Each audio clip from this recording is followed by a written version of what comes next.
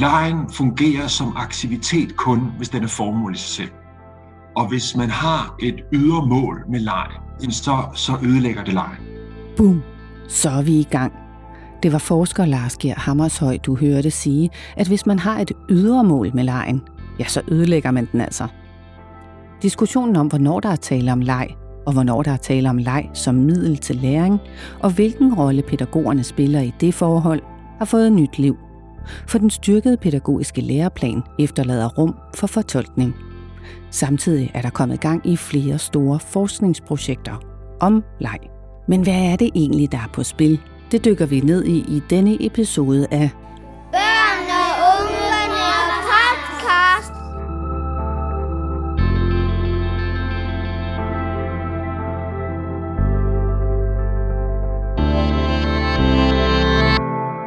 Jeg hedder Rikke Bergqvist, og det er mig, der også taler med barndomsforsker Jan Kampmann og tager dig med på besøg i hele 2 institutioner.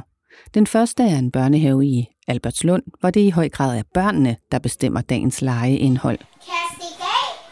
Okay, nu er det simpelthen for lukket. Man kan ikke stikke af. Den anden er en vuggestue, der er nomineret til intet mindre end Årets Daginstitution 2021. Det er nogle meget, meget flotte ord, og man kan sådan blive sådan, gud, er det os, de skriver om? Her taler jeg med 2 pædagoger om, hvad de tænker leg er for vuggestuebørn. Er du klar? Så lad os komme i gang. Vil I vise mig, hvordan I leger? Ja, men vi leger altid forskellige. Leger I forskellige? Ja, altid. Okay. Leg er et super hot emne at beskæftige sig med i 2021. Der er faktisk gang i flere store forskningsprojekter. Lars Geir Hammershøi er involveret i nogle af dem. Jeg er lektor på DPU på Aarhus Universitet, og så er jeg derudover også forskningskoordinator for legekunst. Legekunst er jo et stort projekt. Den styrkede pædagogiske læreplan åbner som sagt et rum for fortolkning af leg. Det er dog særligt én tilgang, som Lars Geir Hammershøi møder, når han er på besøg i daginstitutionerne i forbindelse med sin forskning. Når jeg er ude i dagtilbud, så oplever jeg, at mange aktiviteter er planlagte og styret, og også har et fokus på læring, ja. Mm. Og hvad tænker du om det? Jamen, på den ene side er det jo rigtig, rigtig godt. Altså, det er jo rigtig fint, at der er fokus på læring. Det er rigtig fint, der er planlagte aktiviteter. Men jeg kan godt være lidt overrasket, når vi kommer med legekunst. Det projekt, jeg er en del i, hvor vi skal lege med børnene, og pædagogerne så siger, at det er sjældent, at de har været sammen med børnene 1 til 2 timer, hvor de slet ikke vidste, hvad de skulle lave. Altså, hvor det var ret åbent, hvad der skulle ske. Altså, vi har jo så idéer til det, vi udvikler undervejs, men hvor det ikke ligesom var planlagt på forhånd. Og i mange dagtilbud, der får man indtryk af, at det er meget opdelt mellem, at det er, når man har formuleret det, pædagogernes formiddag og børnenes eftermiddag. Han mener, det er vigtigt at skelne mellem leg og læring. For som han sagde i starten, legen fungerer som aktivitet kun, hvis den er formål i sig selv. Og hvis man har et ydre mål med legen, så ødelægger det legen. Det samme mener barndomsforsker ved Roskilde Universitet, Jan Kampmann. I marts deltog han i en politisk høring under overskriften Leg en menneskeret, sammen med blandt andre børne- og undervisningsordfører fra SF, Jacob Mark, og formand for BUPL, Elisa Rimpler. Der er den her tendens til, at pædagoger og lærere skal indholdsfylde dagen med læring og læringsaktiviteter og læringsmål, og som det jo også står i den styrkede læreplan, jamen læring skal foregå over hele dagen. Det er ikke bare de pædagogiske aktiviteter, vi skal også tænke læring ind i alle de andre typer af daglige aktiviteter. Og det vil sige, at det der målsatte, hvor det er læringen, der er legitimering for det, vi gør, og som vi hele tiden skal have i baghovedet i forhold til de aktiviteter, vi indgår i og handler i som pædagoger, som lærer, at der skal vi tænke i, hvad kommer der ud af det her af og læring. hvad er der galt med det? Jamen, der er ikke noget galt i, at det fylder, men det, der er bekymringen, er, hvis det ligesom beslaglægger hele dagen, eller større og større del af dagen. Fordi altså, når det beslaglægger større del af dagen, jamen, så bliver der åbenlyst mindre tid tilbage til den egen styrede leg blandt børn. Jan Kampmann fortæller, at det godt nok fremgår af den styrkede pædagogiske læreplan, at leg har en værdi i sig selv. og at børn har ret til at lege. Men når han læser videre i lovteksten og i nogle af de anbefalinger og materialer, der er udkommet efterfølgende, ja, så er opfattelsen af, hvad leg skal være, dobbelttydig. Flere steder står der nemlig, at leg skal føre til læring. Jamen rent faktisk er leg også børns egen organisering af deres leg og legeprocesser og forhandlinger med hinanden og relationer til hinanden. Det står i FN's børnekonvention. Jamen det har de faktisk ret til. De har retten til det. Og på den måde bliver der jo i en eller anden udstrækning et clash imellem vores ambition som voksne og samfund og pædagoger og lærere og professionelle, at vi på en eller anden måde giver os lov til at beslaglægge mere og mere af børnenes hverdagsliv med vores læringsorienterede initiativer. Og hvad er det, du er bange for, der er på spil i forhold til børnene? Altså, hvad er det for noget udviklingsmæssigt, som de risikerer, hvis vi kommer ind, altså pædagogerne kommer ind og overtager og putter læring ind i det hele? To ting, tænker jeg. Altså, det ene, det er, at børn gør sig nogle erfaringer igennem leg, som for mig at se er helt uundværlige i forhold til det at finde ud af, hvem er jeg selv, men også at blive et socialt individ. Men kan den ikke læres ind sådan fra vokseninitiativ?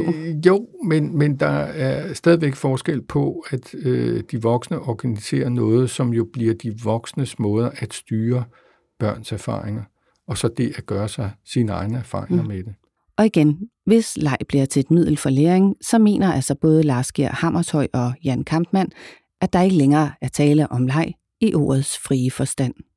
Nogen vil jo sikkert sige, at det er jo stadigvæk leg, men for mig er det vigtigt der at lave en skelnen, fordi at det handler jo om, hvad er formålet med den aktivitet og handling, vi er involveret i. Når børn de leger med hinanden, ikke mindst, så formålet jo ikke, at de skal lære. Formålet er, at jeg har lyst til at lege med Johanne og Marie. Formålet er, at jeg synes, det er sjovt. Formålet er, at jeg forglemmer mig i legen og har en fed tid osv. Det er leg. Når vi som voksne decideret siger, at nu ønsker vi, at børnene igennem denne her beskæftigelse skal lære noget bestemt, skal opleve noget bestemt. Altså det er jo rigtig fint, men så er hovedformålet ikke legen. Det jeg kan være bekymret for, også netop sådan som det er formuleret i den styrkede læreplan, det er jo, at man så at sige monopoliserer forståelsen af leg som noget, der bliver bedre og rigere og mere lærerig, jo mere at de voksne går ind og organiserer legen. Og på den måde kunne det meget let føre til, at det ligesom legitimeret, at leg, den er først rigtig god, når det er nogle voksne eller nogle uddannede pædagoger, som varetager organiseringen og målretningen med og styringen med legen. Og på den måde bliver det en opgradering af en særlig dimension af legen, som vi startede med, nemlig kun den dimension, hvor det er voksne, der så at sige organiserer legen på børnenes vegne. Ja. Og dermed kunne vi risikere at blive blinde for den enorme styrke og jo også interesse, der ligger fra børns side i at have rummene til at organisere og styre og gennemføre deres egne lege- og forhandlingsforløb. Forståelsen af, hvad leg skal være eller ikke være i daginstitutionerne, og hvilken rolle pædagogerne skal spille, har især været til debat efter den første PISA-undersøgelse af skoleelevers præstationer ramte den danske selvforståelse som en bombe i 2000. Børnene var ikke lige så dygtige, som vi havde gået rundt og troet. Det førte til en forstærket politisk og derved også pædagogisk fokus på læring i skolen og i daginstitutionerne. Ifølge Jan Kampmann blev leg næsten skrevet helt ud af læreplanerne i 2004, og efterfølgende havde legeforskningen såvel som daginstitutionerne i høj grad fokus på, hvordan læring kunne blive mere legende. Jeg spurgte Lars Georg Hammershøi. Synes du, der er kommet for meget læring ind i legen i daginstitutionerne? Altså, i hvert fald diskursen om det, altså måden, vi har talt om det på. Altså jeg kender faktisk ikke til nogle undersøgelser, der konkret har undersøgt, hvordan der faktisk leges. Altså det er faktisk et af problemerne i dag. Det er, at der er tilsyneladende sket rigtig mange forandringer med børns måde at lege på, især de sidste 15 år. Altså hvor at, vi har fået pædagogiske læreplaner, hvor vi ser digitale medier, som børn også bruger. Men vi ved faktisk ikke konkret, hvordan børn leger.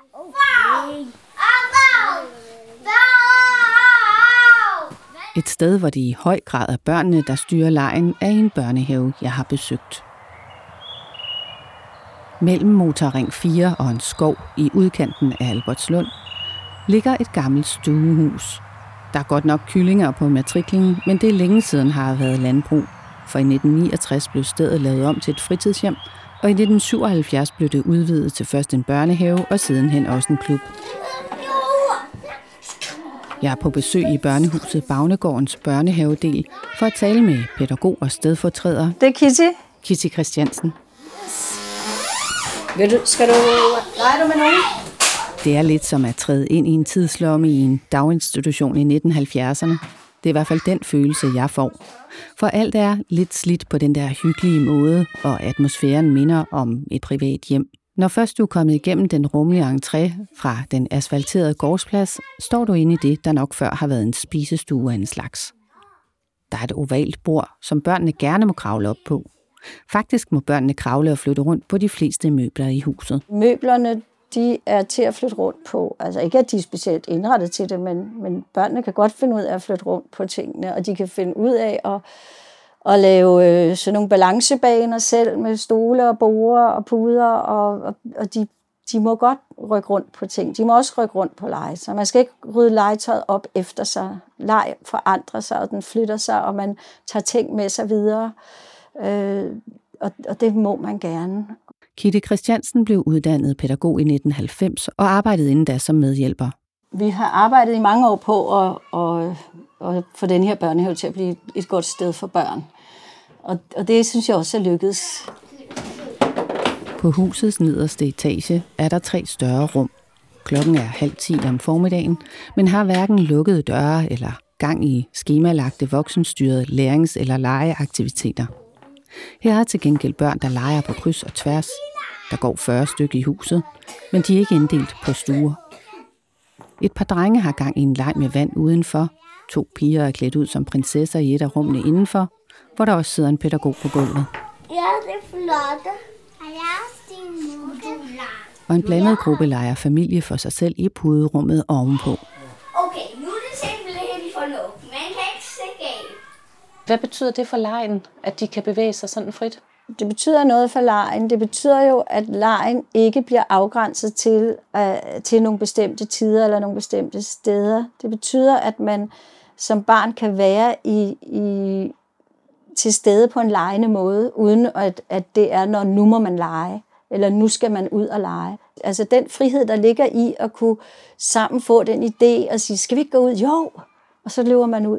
Altså den oplevelse at have det rum, den tror vi altså er rigtig vigtig, og den giver noget i et liv at opleve, at man kan sætte ting i sving selv. At der ikke er nogen, der styrer en, hvornår man skal sidde ned ved et bord og være aktiv på den ene måde, eller skal ligge i en tumlesal og være aktiv på en anden måde, og nu skal man være aktiv udenfor. Nu er det ikke sådan, at pædagogerne i Bagnegården sidder i et hjørne hele dagen og drikker kaffe, imens børnene bare leger, forsikrer Kitty Christiansen. Hvad er så jeres rolle som pædagoger i det? Det er rigtig, rigtig mange forskellige ting. Børnene har jo for det første brug for, at vi tænker i legerummet. At vi sørger for at indrette en børnehave, der inspirerer, og hvor man kan gøre ting, hvor der er plads til, at man kan gøre ting. At vi har en struktur, der giver dem lov til at lege, og til at også færdes frit. Og vi er der. Og hvis der er børn, som ikke selv finder ud af det, der kan det sagtens være, at de har brug for, at vi sætter legene i gang. Det så vi også, da vi gik rundt dernede, at der sad en voksen på gulvet og legede med nogle mindre børn. Når de bliver ældre, så kommer de jo selv og beder os om at hjælpe dem med ting og sager. Hvilken rolle har I så i forhold til deres leg? Ja, det kan jo være, at vi bliver inviteret ind og bliver spurgt om ting og skal forholde os til ting, de har lyst til at vise os eller fortælle os om. Leger du med nogen? Vil du være med derinde? Hvad? Du kan godt prøve at spørge dem, hvis du vil. Altså noget af det, der jo er fordelen ved ikke at have så mange ting, vi bekymrer os om, at de skal lære, og aktiviteter, vi skal lave, det er jo, at vi faktisk har tid til at hjælpe dem, der har brug for det. Hun mener også, at der er en ulempe ved at sætte sig et bestemt læringsmål med en leg. Hvis man går ind i en leg med et eller andet formål op i sit hoved, så bliver man nok blind for meget af det, der foregår. Hvad mener du med det? Jamen, hvis man går ind i en leg og tænker, nu er det rigtig vigtigt, at vi får noget med om at betale penge i en butik, eller nu er der så ikke penge i butikker mere, men med at tælle, eller hvad for nogle dyr gør dit eller gør det. Altså, hvis man har en eller anden dagsorden selv, så opdager man måske ikke det, der er på spil lige nu. Altså, hvis man tror, at det handler om de der små læringsfix, så tror jeg ikke, man ser alt det andet, der foregår, og har den følsomhed over for det, og opmærksomhed og respekt omkring det. Så jeg tror, man skal passe på med at synes, at man skal føje lærende elementer ind i legen, fordi der er så meget læring i legen selv. Debatten om leg og læring er fuld af nuancer, også i børnehuset Bagnegården, for der er selvfølgelig også voksenstyrede legeaktiviteter her, bare ikke på en fast daglig basis. Vi har lavet adskillige lange spillefilm på 30-40 minutter med handlinger, som vi finder på sammen med børnene. Ja. Men ellers så optræder vi for forældrene med cirkus og teater, når det kan lade sig gøre. Men det er jo en måde, hvor vi også lader børnene møde de voksnes kultur. Fordi der er det jo pludselig ikke sådan, at man kan skifte rolle hele tiden, ligesom i en leg. Når man er i et teaterstykke, så har man en rolle, og den skal man øve sig i, og så skal man give noget af sig selv i den rolle, som man så byder ind med i det her. Så det er sådan en måde, at børnene også møder en anden kultur, hvor der er nogle andre dagsordner, som stiller nogle andre krav til dem. Kitty Christiansen understreger også, at det er pædagogerne, der sammen skaber rammerne for, hvad børnene skal lære, imens de er hos dem, og at alle har været med til at formulere husets læreplaner. Det er blevet tid til at forlade Albertslund og vende opmærksomheden tilbage til forskerne for at få svar på, hvad skal pædagogernes rolle være? Altså skal de i virkeligheden overlade mere tid til det, du kalder børnenes eftermiddag, og så måske også inddrage noget af formiddagen, eller skal de tage initiativ til flere specifikke lege, som de så kan sætte i gang, sætte rammen for og trække sig lidt tilbage i baggrunden, eller hvordan skal de agere i det her leg? Spurgte jeg Lars Geer Hammershøi. Her er, hvad han svarede. Jamen, det er faktisk et af de meget, meget brandvarme spørgsmål i øjeblikket. Det er noget, som pædagoger, fagforeninger og forskere debatterer i øjeblikket. Og sådan helt grundlæggende, så kan man sige, så er der ligesom 3 tilgange til det, som du også egentlig skitserede her, ikke? Der er den tilgang, hvor man siger, at børnene skal have lov at lege selv, men der er også nogen, der kan være lidt, sige, at voksne slet ikke må blande sig i børns leg. Det synes jeg er for meget. Hvorfor det? Jamen bare en simpel iagttagelse. Børn elsker, når voksne leger med. Og børn opfordrer ofte voksne til at lege med. Især hvis de har oplevet, at voksne godt kan lege. Og når jeg siger godt kan lege, så er det præcis, når de voksne leger med uden at ville bestemme. Men når de voksne leger med på en måde, hvor de deltager på legens præmisser. Her kommer den 3. tilgang. Det er så den, man meget taler om i dag, og det er, at voksne skal facilitere legen. Altså på en eller anden måde kan sætte lege i gang. På den anden side kan sådan overvåge, supervisere lege, se, at der er en leg, der er gået i stå, opstår der en konflikt i en leg, skal man ind og gøre noget. Og så det, som voksne også, som vi, tror jeg alle, har prøvet, det er jo at prøve at få et barn med i en leg. Det er her, der kan opstå problemer i forhold til legens natur, for når de voksne blander sig i den del, sker det på bekostning af en del af den læringsproces, der er indbygget i legen selv.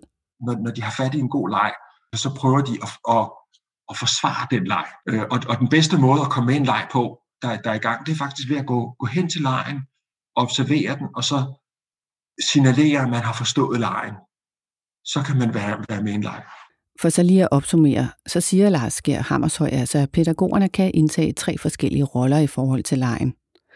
1. De skal ikke blande sig. 2. De skal deltage, men på legens præmisser, på lige niveau med børnene. 3. De skal facilitere legen. Barndomsforsker Jan Kampmann mener, det er særlig vigtigt at gøre plads til leg, hvor pædagogerne ikke blander sig, eller blander sig så lidt som muligt. Men hvorfor er det vigtigt? Det er vigtigt af mange grunde, altså dels fordi, at vi kan se, at det er noget af det, børn er mest optaget af. Det er det, de selv har mest lyst til. Det er det, de sagtens skal bruge en hel masse tid på. Men det er også vigtigt, fordi, som jeg i hvert fald har forsket i det igennem mange år efterhånden, at det er jo også der, vi kan se, at børnene skaber nogle erfaringer med at indgå i relation til andre børn. Hverken Jan Kampmann eller Lars Georg Hammershøi mener dog, at pædagogerne udelukkende skal vælge at arbejde med én tilgang. De kan sagtens beskæftige sig både med leg og læring, siger de, men det vil være godt, hvis pædagogerne har fokus på at skelne mellem de to, så de dermed også kan afgøre, om der mangler tid til det ene eller det andet. Hvordan er det, vi dækker bord? Vi dækker bord her, ja. Det er ikke alle steder, hvor det lige er så let at overlade børnene til fri leg. Det gælder blandt andet i vuggestuerne. Jeg har derfor taget ud for at tale med 2 pædagoger, der arbejder i en vuggestue, om hvordan de forholder sig til leg og deres egne roller. Prøv at se, vi skal lige vente på, at Elin hun lægger du på. Ja. I Odense ligger børnehuset Solkernen. Det er ikke hvilken som helst vuggestue. Faktisk er den i 2021 blandt 3 nomineret til årets daginstitution. I begrundelsen står der blandt andet, at de er indstillet, fordi de viser en, citat, faglig stærk tilgang og et målrettet arbejde med legebaseret læring i et helhedsperspektiv, citat slut. Og de har en tydelig refleksion over egen praksis. Vuggestuen består af 5 stuer, fordelt på 2 etager i en rød murstensbygning. Loftet i de lyse lokaler er beklædt med de karakteristiske lyddæmpende træbetonplader.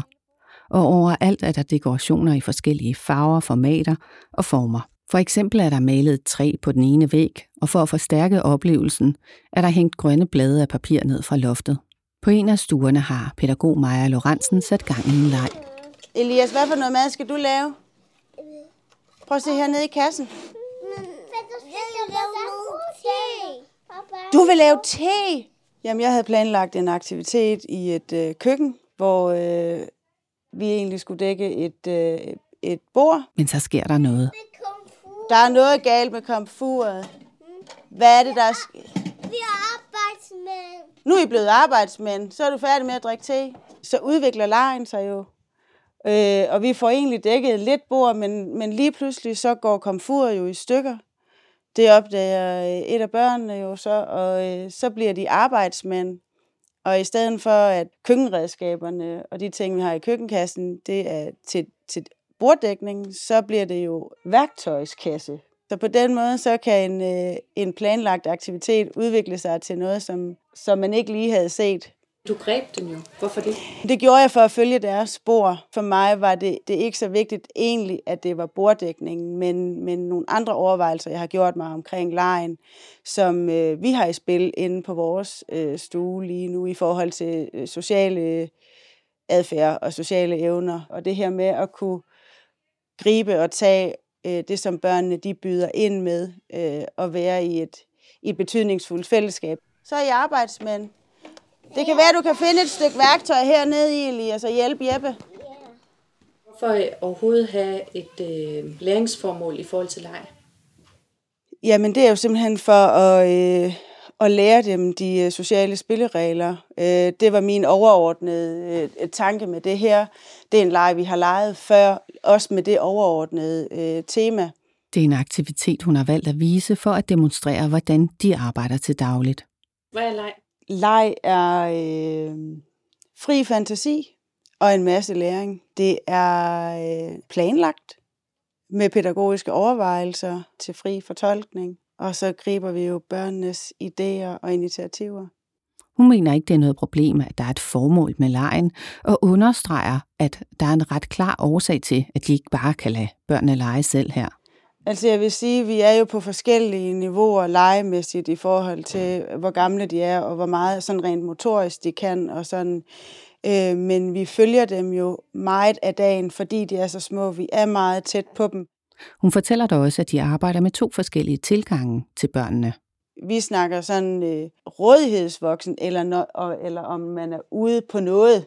Altså sådan, og forskellen, den er sådan, når man er til rådighed, så har man et blik for, og et overblik over, hvad er det, der sker. For eksempel, at jeg er opmærksom på deres leg, men jeg lader dem lege. Og når jeg er ude på noget, jamen, så har jeg et formål med det, jeg ligesom gør.